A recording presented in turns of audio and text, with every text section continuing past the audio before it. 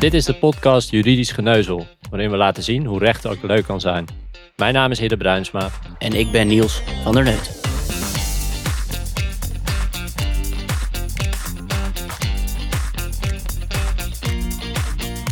Welkom bij aflevering 23 van Juridisch Geneuzel. Vandaag gaan we het hebben over een onderwerp wat volgens mij niet altijd genoeg aandacht krijgt, namelijk pesten op de werkvloer.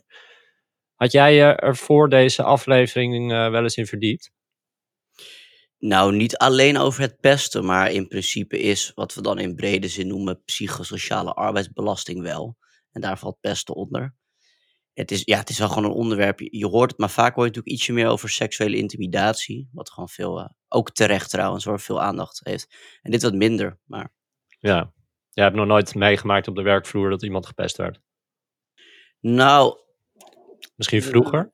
Lastig, ja. Kijk, je bent er ook niet altijd bewust van. En dat is natuurlijk ook het probleem ervan, denk ik. Maar ik zou nu niet kunnen zeggen van ja, die werd structureel gepest. Maar het is natuurlijk al meteen een beetje het lastig, hè, van wanneer is het pest? Eén keer een grapje, ja, dat kan. Maar als altijd het grapje ten opzichte van dezelfde wordt gemaakt, of over een bepaald onderwerp, is het al lastig. Nou, daar gaan we een beetje proberen achter te komen. Maar jij wel dan? Nee, volgens mij niet. Ik kan me geen voorbeeld bedenken, eigenlijk. Dus het is voor mij ook een beetje een onbekend onderwerp. Maar heb jij een raar verhaal meegenomen? Ja, het is wel het is een raar verhaal, maar ook wel iets wat best wel vaak eigenlijk voorkomt. En dat houdt verband met het volgende. Op het moment dat een werkgever eigenlijk van een werknemer af wil, om het zo maar eventjes te zeggen. Bijvoorbeeld er zijn mediation gesprekken gaande. En dus je zit in een verstoorde arbeidsrelatie en partijen zijn er niet uitgekomen met een vaststellingsovereenkomst. Dan zie je wel eens dat werkgevers, en dit is een andere vorm van pesten, maar dan een werknemer proberen weg te pesten.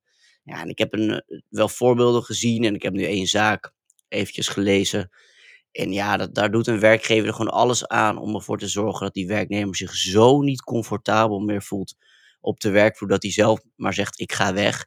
En dan moet je echt denken aan de kutklusjes doen, zeg maar. Het loon te laat uitbetalen, het loon opschorten. Nou, echt allemaal dat soort zaken. En uiteindelijk merk je dan dat een werknemer dan toch de handdoek in de ring gooit. En gelukkig dat de kantonrechter in deze zaak zei, ja, dit is wel echt ernstig verwijt behandelen van de werkgever. En dat betekent dan een billijke vergoeding. Dus de werknemer liep met een aardige som geld weg. Maar dat zegt natuurlijk nog weinig over de psychische schade. Maar dit is wel iets dat ik denk, ja, kom op. Maar Ik heb geen idee wat dat voor effect heeft voor latere functies. En hoe iemand vervolgens bij een volgende werkgever, hoe dat dan gaat. Ik wil de volgorde van deze aflevering even anders aanpakken. Dus ik wil eigenlijk meteen naar onze eerste inbeller gaan. En dat is Lode Godderis, hoogleraar aan het Centrum voor Omgeving en Gezondheid aan de KU Leuven. En hij is ook CEO bij IDEW en mede-auteur van het boek Gepest op het werk.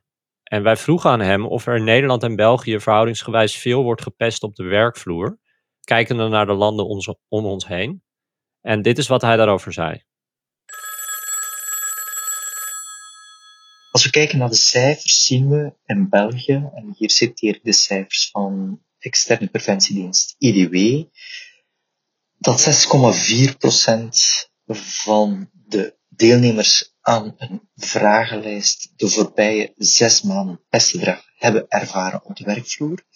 De meest gerapporteerde vormen van pesten zijn het achterhouden van informatie, herhaaldelijk opmerking krijgen over een gemaakte vergissing en ook roddelen.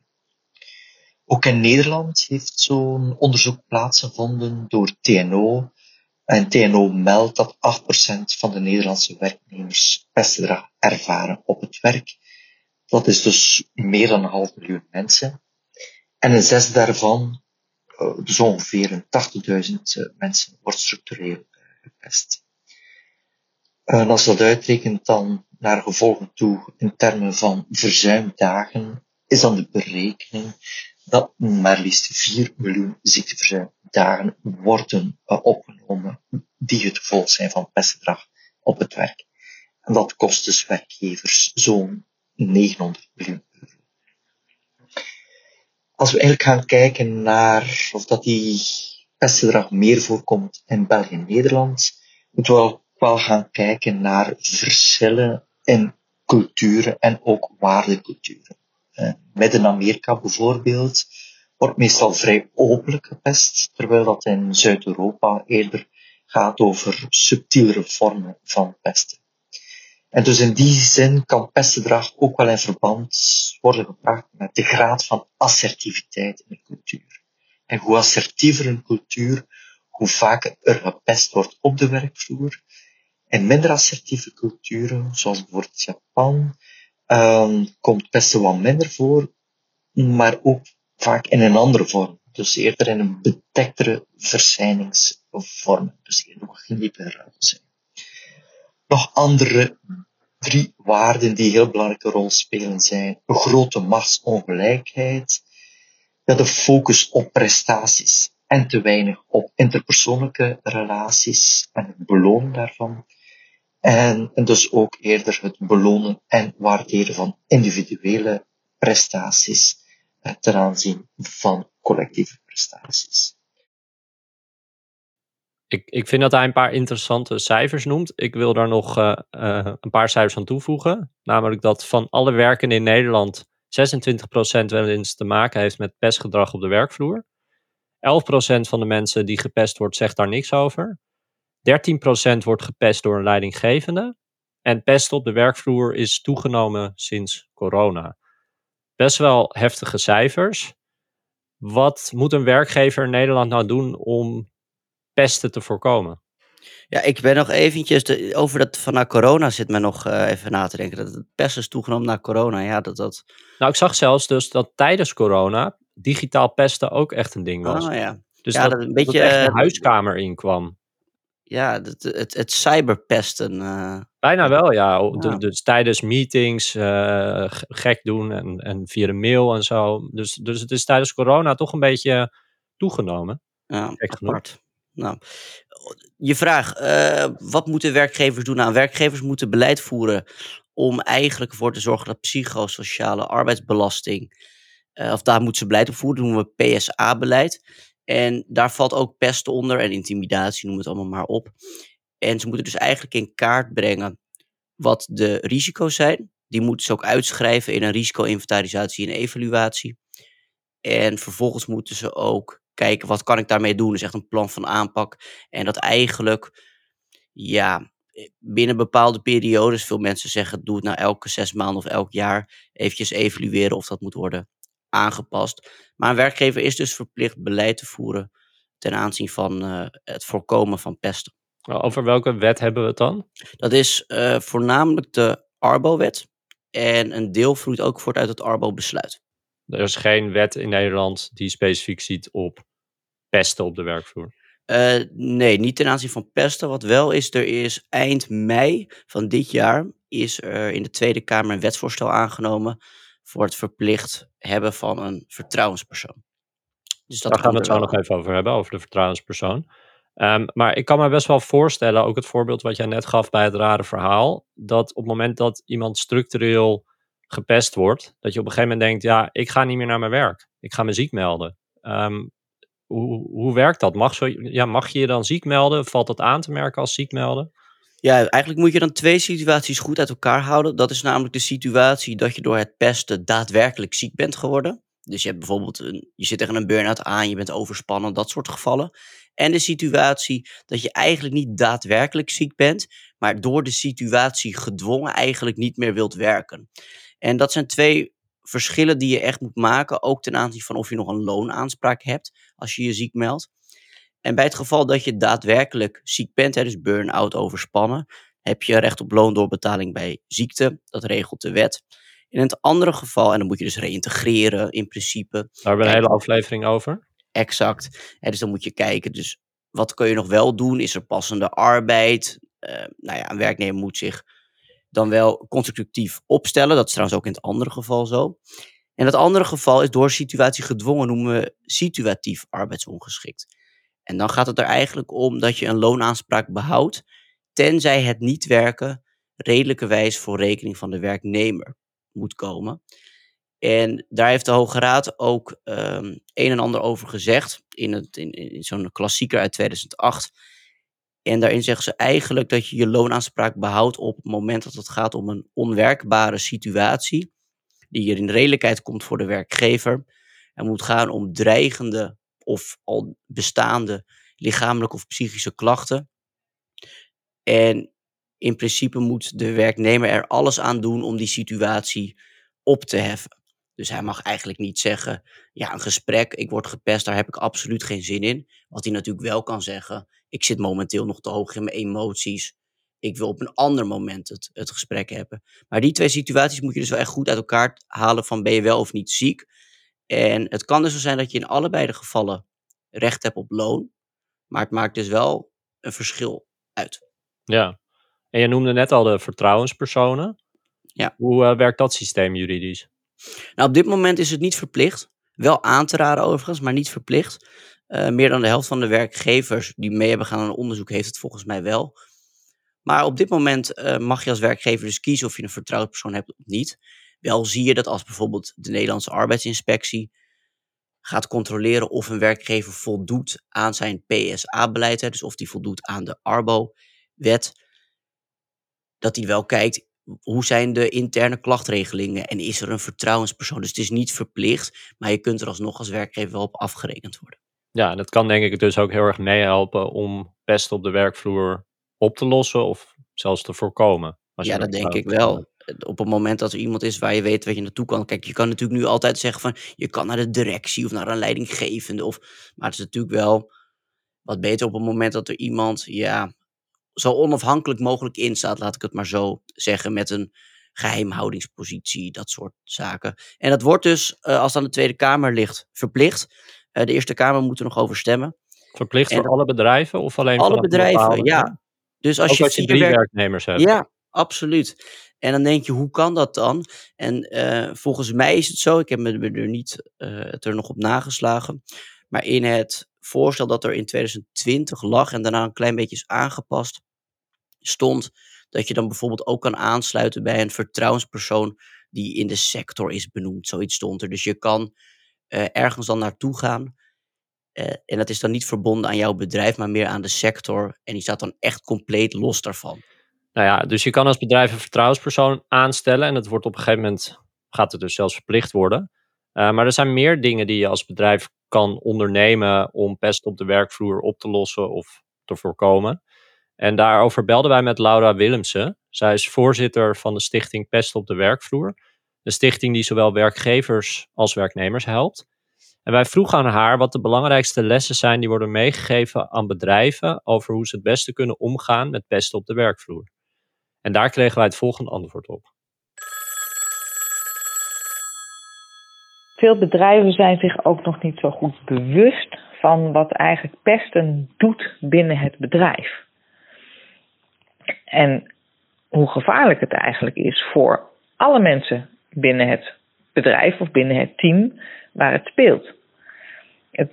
Het is zelden incidenteel. Pesten is structureel gedrag en heeft veel te maken met bedrijfscultuur.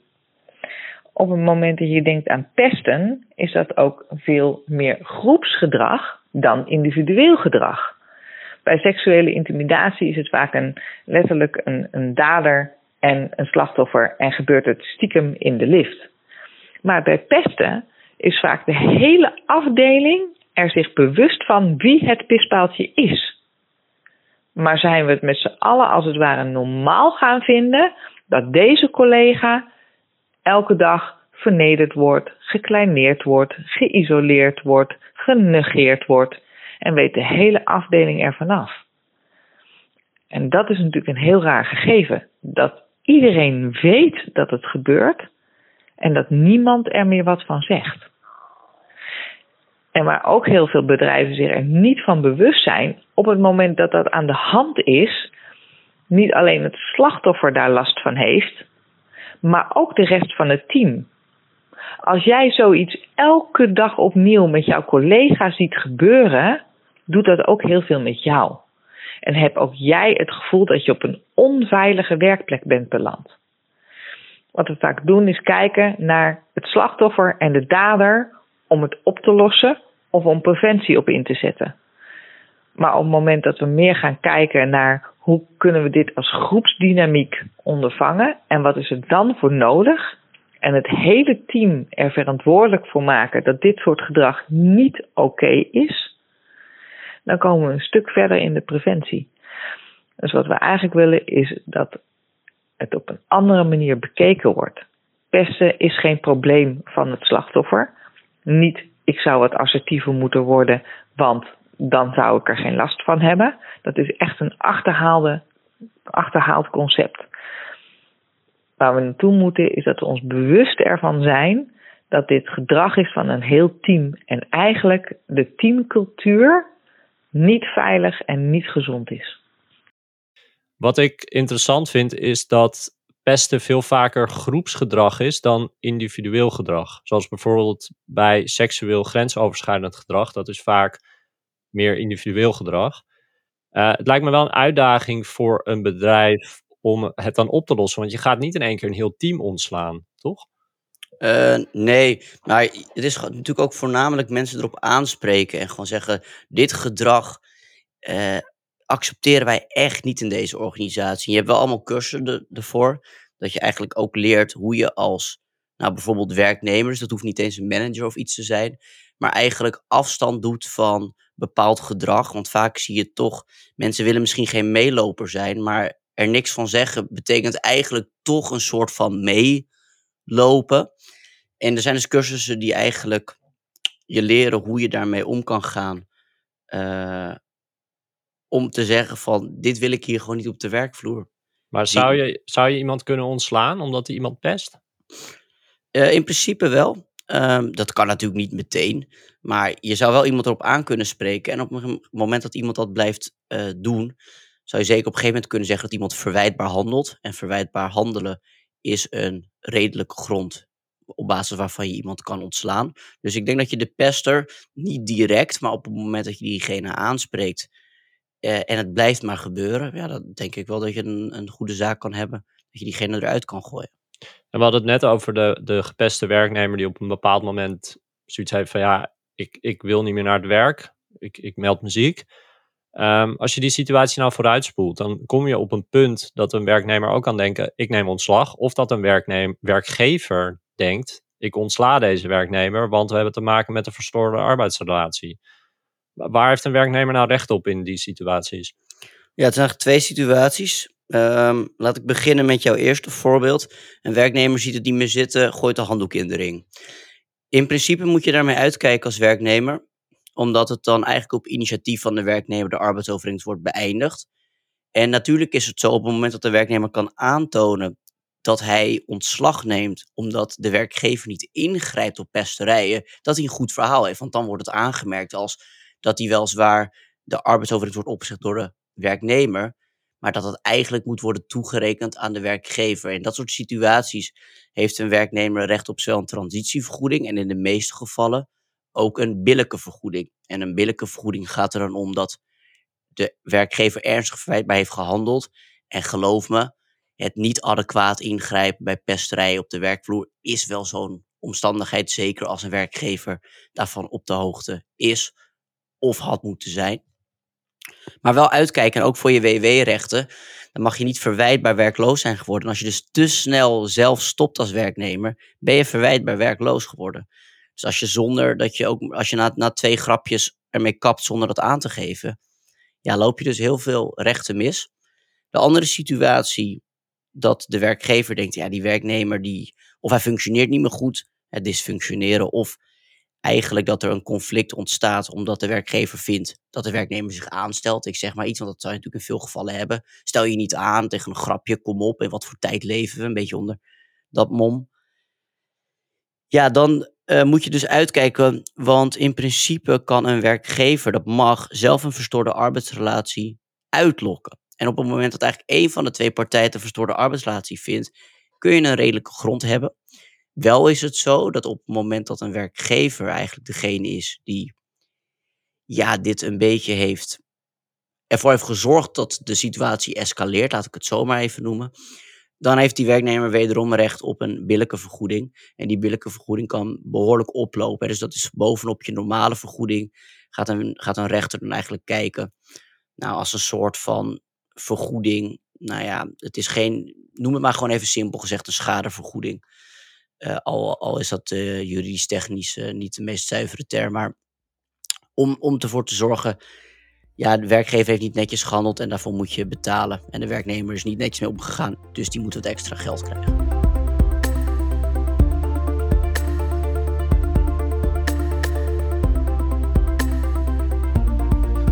En dan nu nog even graag aandacht voor.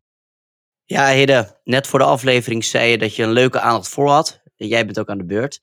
Dus ik ben benieuwd. Ga los. Nou ja, jij bent net klaar met je proefschrift. Die heb je, 1,5 maand geleden ingeleverd. En Inmiddels wat langer geleden, gelukkig, maar ja, om en nabij. Ja, en ik las nu dat de VU is nu een initiatief begonnen om mensen met een arbeidsbeperking makkelijker toegang te geven tot een promovendi-plaats.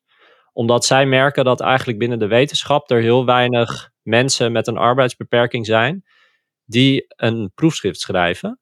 En dat komt vaak doordat een universiteit zoiets heeft van, nou, die mensen die hebben een beperking, die zullen wel te laat komen, die zullen wel vaak afwezig zijn. Maar in heel veel gevallen gaat het om hele kleine aanpassingen om ervoor te zorgen dat mensen met een arbeidsbeperking gewoon hun werk op die manier kunnen doen. En de VU is dus nu een subsidiepot begonnen en ze gaan ook 10 plekken subsidiëren. Waardoor het voor andere universiteiten, die kunnen ook volgens mij aanspraak doen op dat potje. En dan wordt het simpeler om dat uit te testen voor een jaar. En op die manier hopen ze dat andere universiteiten dit initiatief volgen. Zodat er meer mensen met een arbeidsbeperking gaan promoveren. Nou, daar sta ik zeker achter, ja. Dat dacht ik al. En voordat we aan het einde van deze aflevering komen, heb jij natuurlijk nog een tip van de aflevering. En wat heb je meegenomen? Ja, het is misschien een klein beetje een open deur, maar kan toch niet anders dan werkgevers aanraden. Zorg er nou voor dat je onder andere een vertrouwenspersoon hebt. En eigenlijk dat die vertrouwenspersoon is ingebed in een veel bredere structuur van een gedragscode, een klachtenregeling, misschien een klokkenluidersregeling. En dat je echt ervoor zorgt dat mensen die zich onveilig voelen of onprettig, dat die ergens naartoe kunnen en dat dat voor iedereen duidelijk is. Zodat je eigenlijk in je organisatie geen gevallen tegenkomt waar je als werkgever ook gewoon absoluut niet achter staat. Waaronder dus pesterijen. En daarmee komen we aan het einde van de 23e aflevering. Graag bedank ik Lode Godderis en Laura Willemse voor het inbellen. Jij bedankt voor het luisteren. En ik denk dat wij even een kleine zomerstop hebben van een maandje. Dus in juli geen aflevering. In augustus zijn we er weer. Tot dan en een fijne zomer.